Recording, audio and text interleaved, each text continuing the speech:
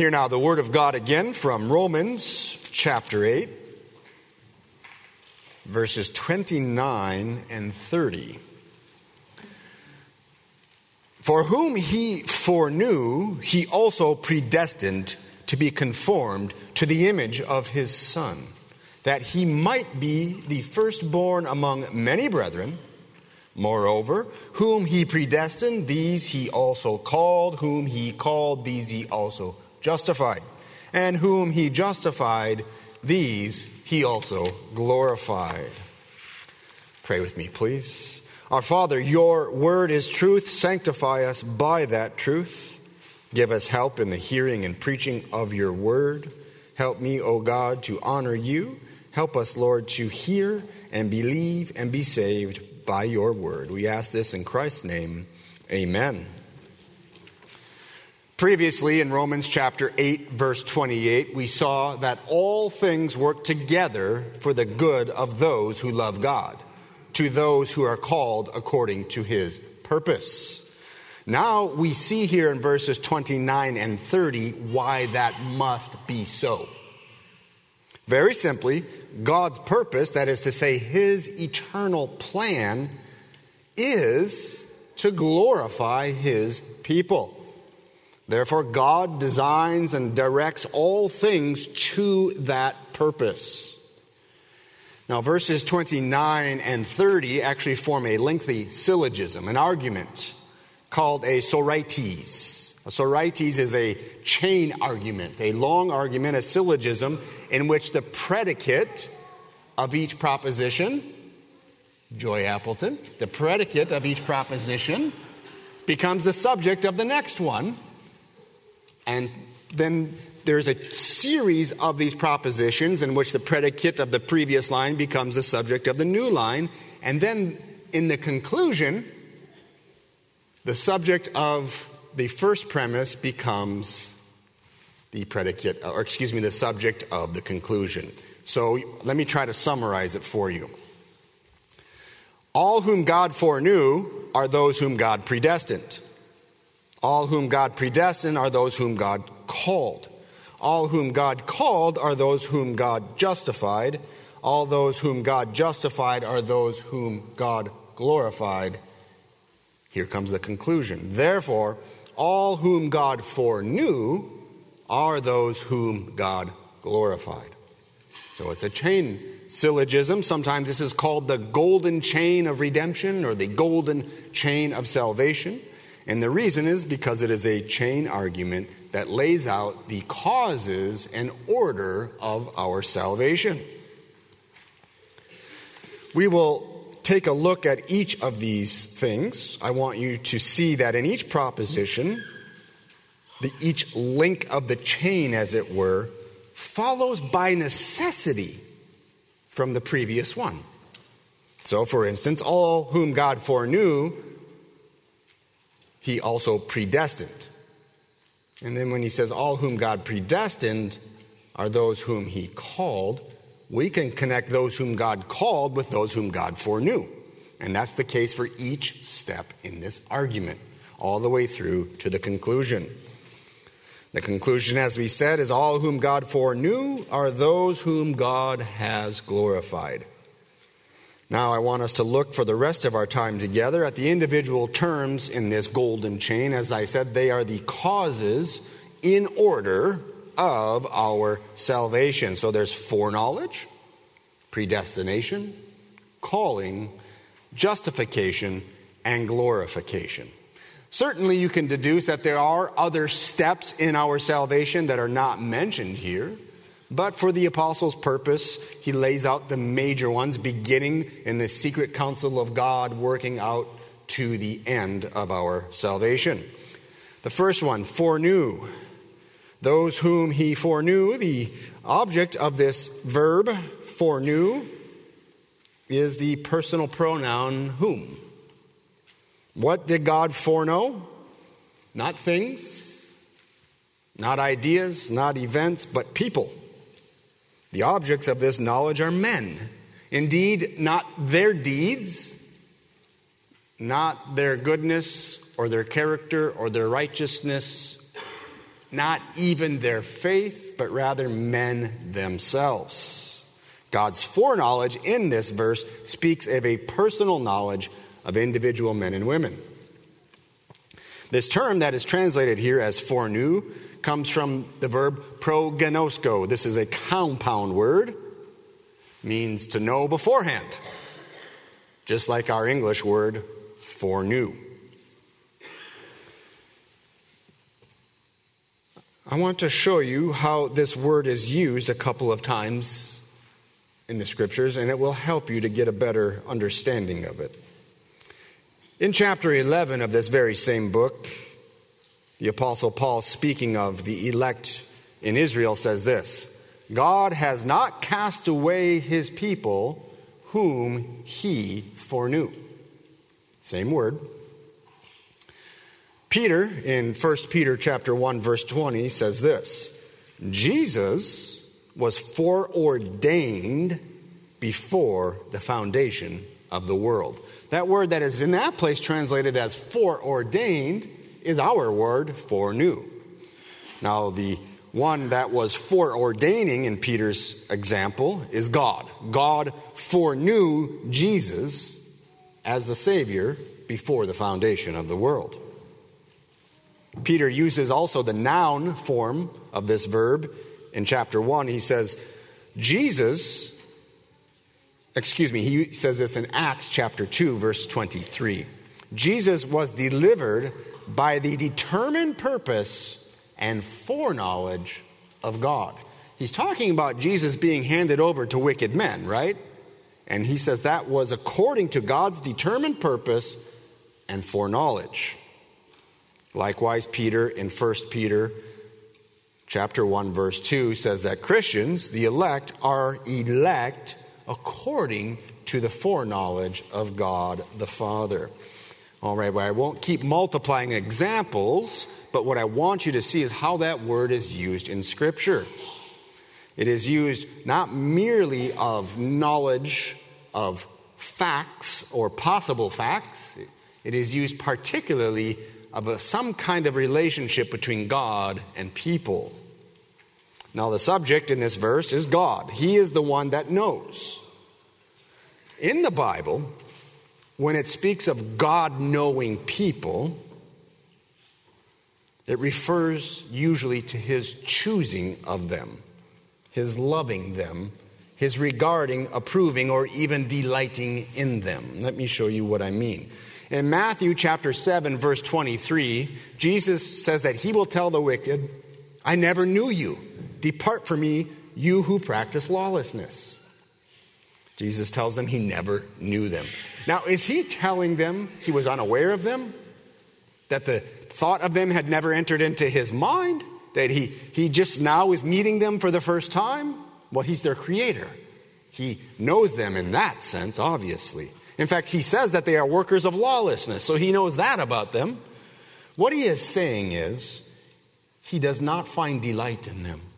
He does not acknowledge them or approve them because they are workers of lawlessness. Remember Abraham, whom God chose and called out of his home country and brought him to the promised land. In Genesis chapter 18, verse 19, the Lord says this about Abraham: I have known him in order that he may command his children and his household after him, that they keep the way of the Lord to do righteousness and justice, that the Lord may bring to Abraham what he has spoken to him. I want you to notice two things. One is that God's knowledge of Abraham preceded his dealings with Abraham. And the second thing, God's knowledge of Abraham speaks of a relational knowledge. God approved of, God found delight in, God loved Abraham. God chose Abraham. This is said of the nation of Israel in Exodus chapter 2. God looked upon the children of Israel and he acknowledged them. The word acknowledged means know. He knew them. God looked down at them and saw the apple of his eye, his own chosen. In Psalm 1, verse 6, we know that the Lord knows the way of the righteous. One more, Jeremiah 1:5.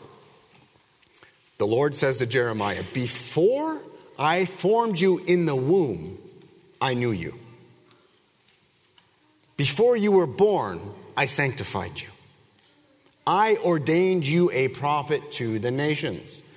You see, God's knowledge of the prophet Jeremiah speaks of God's approval, his delight in him, his setting his love upon him.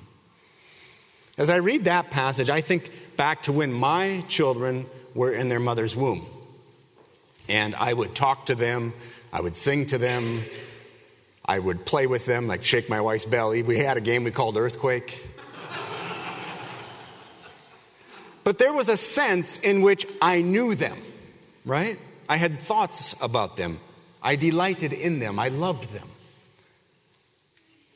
But I want you to think that if I, a sinful and fallible and weak man, can know someone that way in the womb, how much more the Lord, who says, before I formed you in the womb, I knew you. God knew you before you were you. It's because his knowledge is his choosing you. His knowledge is setting his love upon you. Now, because this is the first link in our chain, everything else depends upon it, doesn't it? It's important to ask ourselves, so much depends upon God knowing me, which is to say God choosing me. How do I know if I am known by God? The Apostle Paul answers this for us in 1 Corinthians chapter 8, verse 3. If anyone loves God, this one is known by him. Do you see, we can trace a river upstream to its source. And we know God's knowledge of us by finding his love for us in ourselves, and we trace that upstream to the source of God. We love God because he first loved us. If we love God, we are known by him. You see, God's knowing us explains our love for him. He set his love upon us, therefore we came to love him. The second link in the chain, the second word is predestined. Whom he foreknew, he also predestined to be conformed to the image of his Son, that he, that is his Son, might be the firstborn among many brethren. Now the word predestined, as you might be able to guess, means to decide on beforehand. The former term, foreknew, refers to God's choosing, his setting his love upon someone, his election of people. This term refers to the result or the destination, if you will, of that choice. This word is used several times in Scripture. I'm going to give you just a few examples.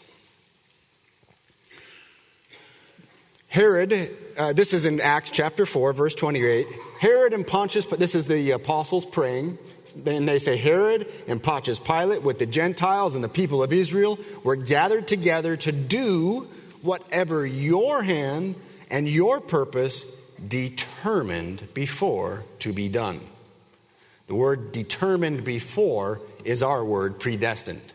Do you see that? That Pontius Pilate, the Gentiles, the people of Israel, everyone gathered together to do what God's hand and purposed had predestined beforehand.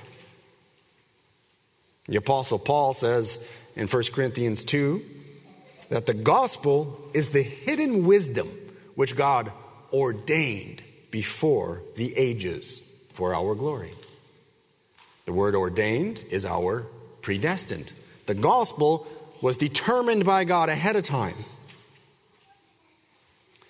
In Ephesians chapter 1, verse 5, we know that God predestined us to adoption as sons by Jesus Christ to himself, and this is important, according to the good pleasure of his will. On what basis did God predestine us to become adopted as sons?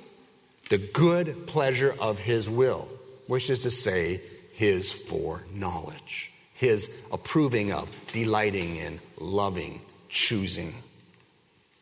One more, Ephesians 1:11. We are predestined according to the purpose of him who works all things according to the counsel of his will. We should relate this to what we've read in Romans. We know that God works all things for our good because we are called according to his purpose, because those whom he foreknew, he predestined. And as Ephesians says, according to the purpose of him who works all things according to the counsel of his will. Now, to what are those that are foreknown, to what are they predestined? We find that in the rest of verse 29. They are predestined to be conformed. So in other words, their destiny is set ahead of time. To do what? To be conformed to the image of his Son. Think back to the book of Genesis, in Genesis chapter 1, and man was made in the image of God. Of course, the fall of man, man's sin, corrupted that image. But we know from the New Testament that Jesus Christ is the image of God. So then, men being conformed to the image of the Son of God, man is being remade, renewed, restored to the image of God. Jesus Christ, we know, is the image of the invisible God, the firstborn of every creature. You see, conformity to the image of Jesus Christ is conformity to the image of God, which was man's original end, to be in the image of God. That was man made by God originally and good. Now there's a purpose in this. Let's see the purpose here. Why is God conforming his foreknown and predestined people to the image of his Son? That he, that is Jesus, might be the firstborn among many brethren. Jesus being called the firstborn speaks of his preeminence. He is the head of the body, which is the church. He is the beginning, the firstborn from the dead, that in all things he, Jesus, might have preeminence. Colossians 1:18. You see, the design of God in conforming you to the image of his Son is twofold. One, that Jesus may be the firstborn among many, and two, that you may be in those many.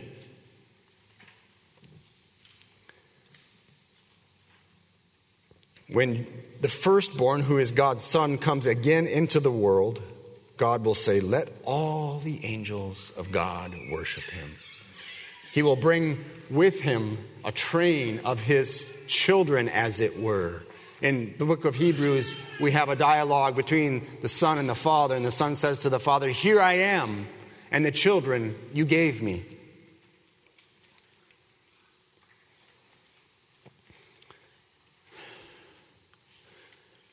Christ is the exemplar, the pattern for all of God's children.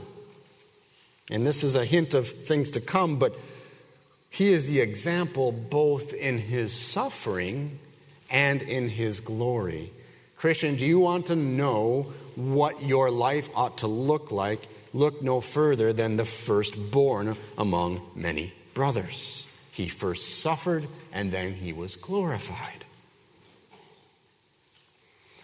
Notice that we ourselves are exalted in Christ's exaltation.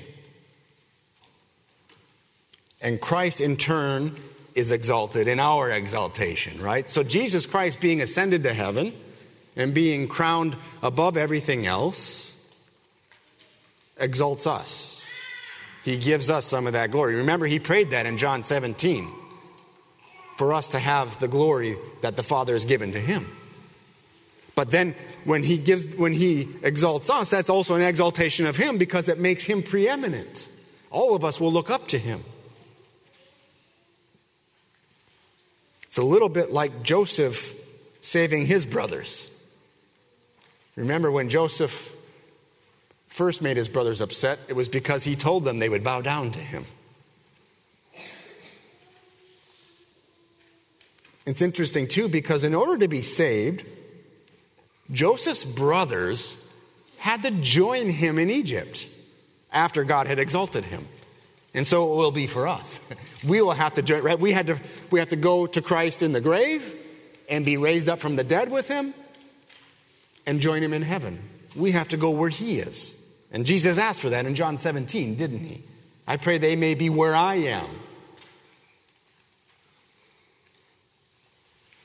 We must be dead with him and buried with him, raised with him.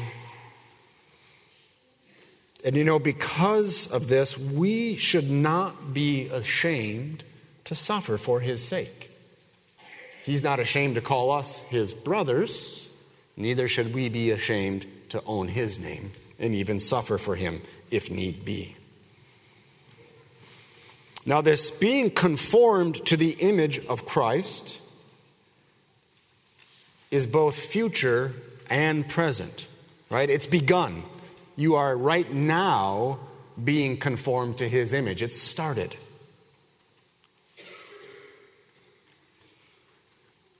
And this conformed to his image includes both humiliation and exaltation, just as we saw with the pattern of Jesus Christ. So these afflictions, these sufferings, these are your temporary afflictions. These are your humiliation.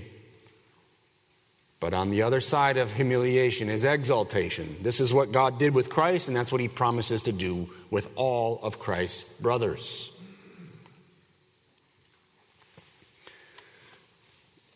How can you be sure that you are predestined, right? You can't see predestination. This happened before the creation of the world. This happened before you were formed. You weren't there to see it. I wasn't there to see it. God doesn't put little stamps on the back of our feet so that we can tell.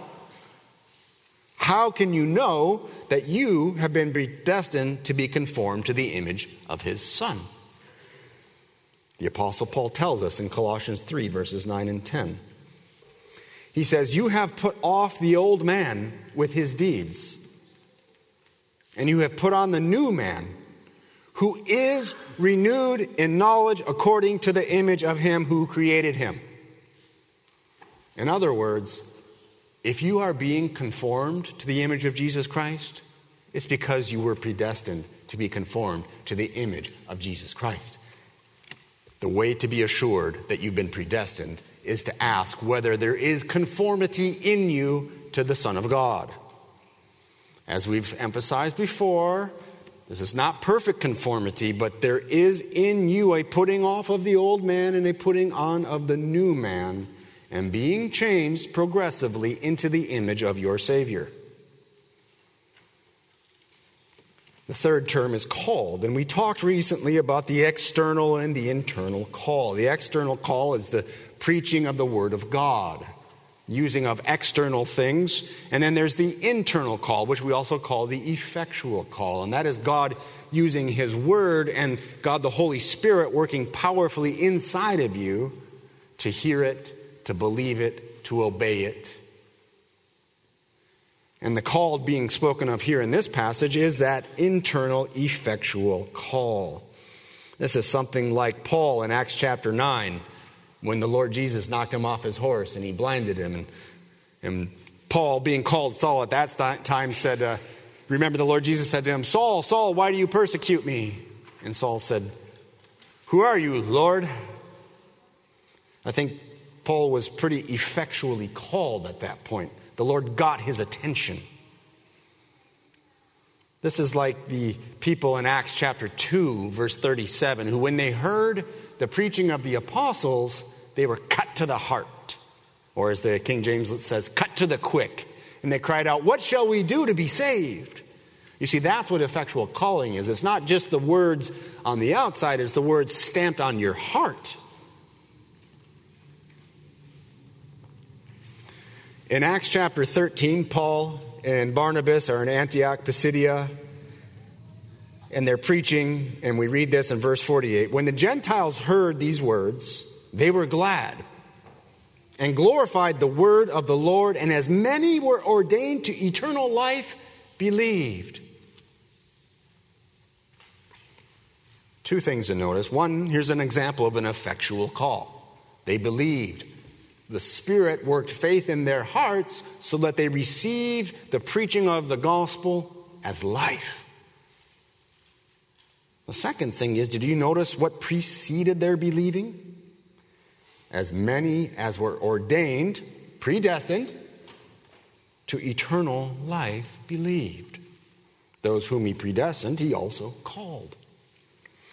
Now, calling, unlike the other elements of this chain, takes place in time, doesn't it? God's foreknowledge is in eternity. You don't witness it. God's predestining was back in eternity. But calling, the effectual call, actually takes place in time, and you personally experience it. And the response is simply repentance and faith, right? You believe the word, and you want to be saved by it. You are aware of your sins, and you're aware that Christ is a Savior, and you want him to save you. Perhaps you've heard of a difference between people called Calvinists and Arminians. It had to come up at some point, right? But herein is the difference between Calvinists and Arminians. It's really very simple.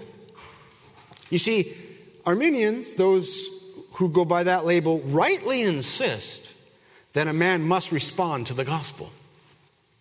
He must believe. He must choose God. Calvinists agree wholeheartedly with this. No man will be saved if he does not believe. No man will be saved if he does not choose for himself this day whom he will serve. Man needs to choose God. We agree with all of that. We simply note this, that before we ever responded to God, God had already foreknown us, had already predestined us, and had already called us. Do you see? So in the effectual call, the human response, the response that you have is faith and all the appropriate things that go along with it. But before you did that, God already foreknew you, predestined you, and called you. You remember Lazarus lying dead in the tomb? Jesus said, "Lazarus, come out." Lazarus obeyed, didn't he? He obeyed the Lord and did what he said. But what was Lazarus doing the moment before that? Stinking, rotting. He was dead.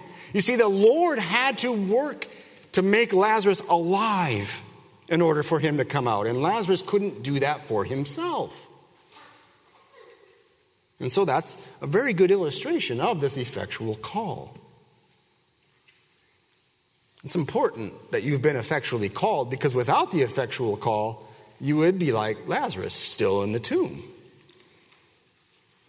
How do you know that? Well, we know it by its effects. Do you believe in the Lord Jesus Christ as he's offered to you in the gospel? Do you turn from your sins towards God with hope in the mercy of God in Jesus Christ? That's repentance. Do you have faith and repentance? Do you hear and believe the word of God? Does it come to you not just words, but words of life for the saving of your soul? If yes, then you have been effectually called. Now, ordinarily, the effectual call comes along with the external call, right? The preaching of the word. They go together. But here's the thing. God can call a man at any point that he wants to. John the Baptizer was effectually called when he was yet in the womb of his mother. And I pray for the children, the little ones in our church, that they will be effectually called as soon, before they're even born, so that when they come of age and they hear the word, that word is combined and they are able to respond with faith. Our next term is justification. Justification, as you recall, was the subject of the first 5 chapters of the book of Romans. You see, those whom God effectually calls now have faith. And faith is that grace, that instrument by which a sinner can be united to Jesus Christ and receive all of his benefits. And in justification, God forgives all of your sins, and he counts you as righteous on the basis of Christ's righteousness. You receive Christ's righteousness to you, to your account, imputed, and all you did was believed. That's justification. David describes the blessedness of the man to whom God imputes righteousness. He says this: "Blessed are those whose lawless deeds are forgiven and whose sins are covered. Blessed is the man to whom the Lord shall not impute sin." You see, those who are justified are absolved from the guilt. They're accepted as righteous in the sight of God. No sin that they've ever been guilty of shall come against them to condemn them. In the day of judgment, there will be no condemnation. The debt is released, the penalty's paid, the verdict has been delivered. Justified persons are no longer dealt with as enemies or as criminals. Justified persons are now treated as God's friends, people of whom he approves. Now, justification, like effectual calling, also takes place in time, doesn't it? But it's a legal declaration. I'll tell you, can you see my perfect righteousness, beloved? You cannot. I cannot see yours either. It's a legal declaration. It's a judicial declaration by God. It's not visible to us. You can't see it. How then can you know you are justified? Romans 4:3 says this: "Abraham believed God, and it was counted to him for righteousness." A couple of verses further in Romans 4:5, we read, "The one who believes on him who justifies the ungodly, his faith is accounted for righteousness." Romans 4:24 and 25 says this: "It shall be imputed to us who believe in him who raised up Jesus our Lord from the dead, who was delivered up because of our offenses and was raised because of our justification." Do you believe that? If yes, then you are justified. Your sins are forgiven and you are counted righteous in the sight of God, never to be condemned. The fifth and final link, glorified. Those whom he justified, he also glorified. The word glorify in the Bible is most often used of man's responsibility towards God, isn't it? God is glorified when we praise him, when we honor him, when we magnify his name, when we obey him, etc.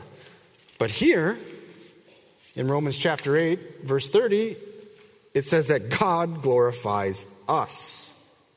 This means that God clothes us with splendor and exalts us to the highest perfection to which we can attain. We saw above in verse 29 that we are predestined to be conformed to the image of God's Son. And that's really what glorification is. Full conformity to the image of God's Son. The very thing for which or to which we are predestined. Do you see why it is that we can be certain we'll be glorified? Is because that's the destination that God set for us.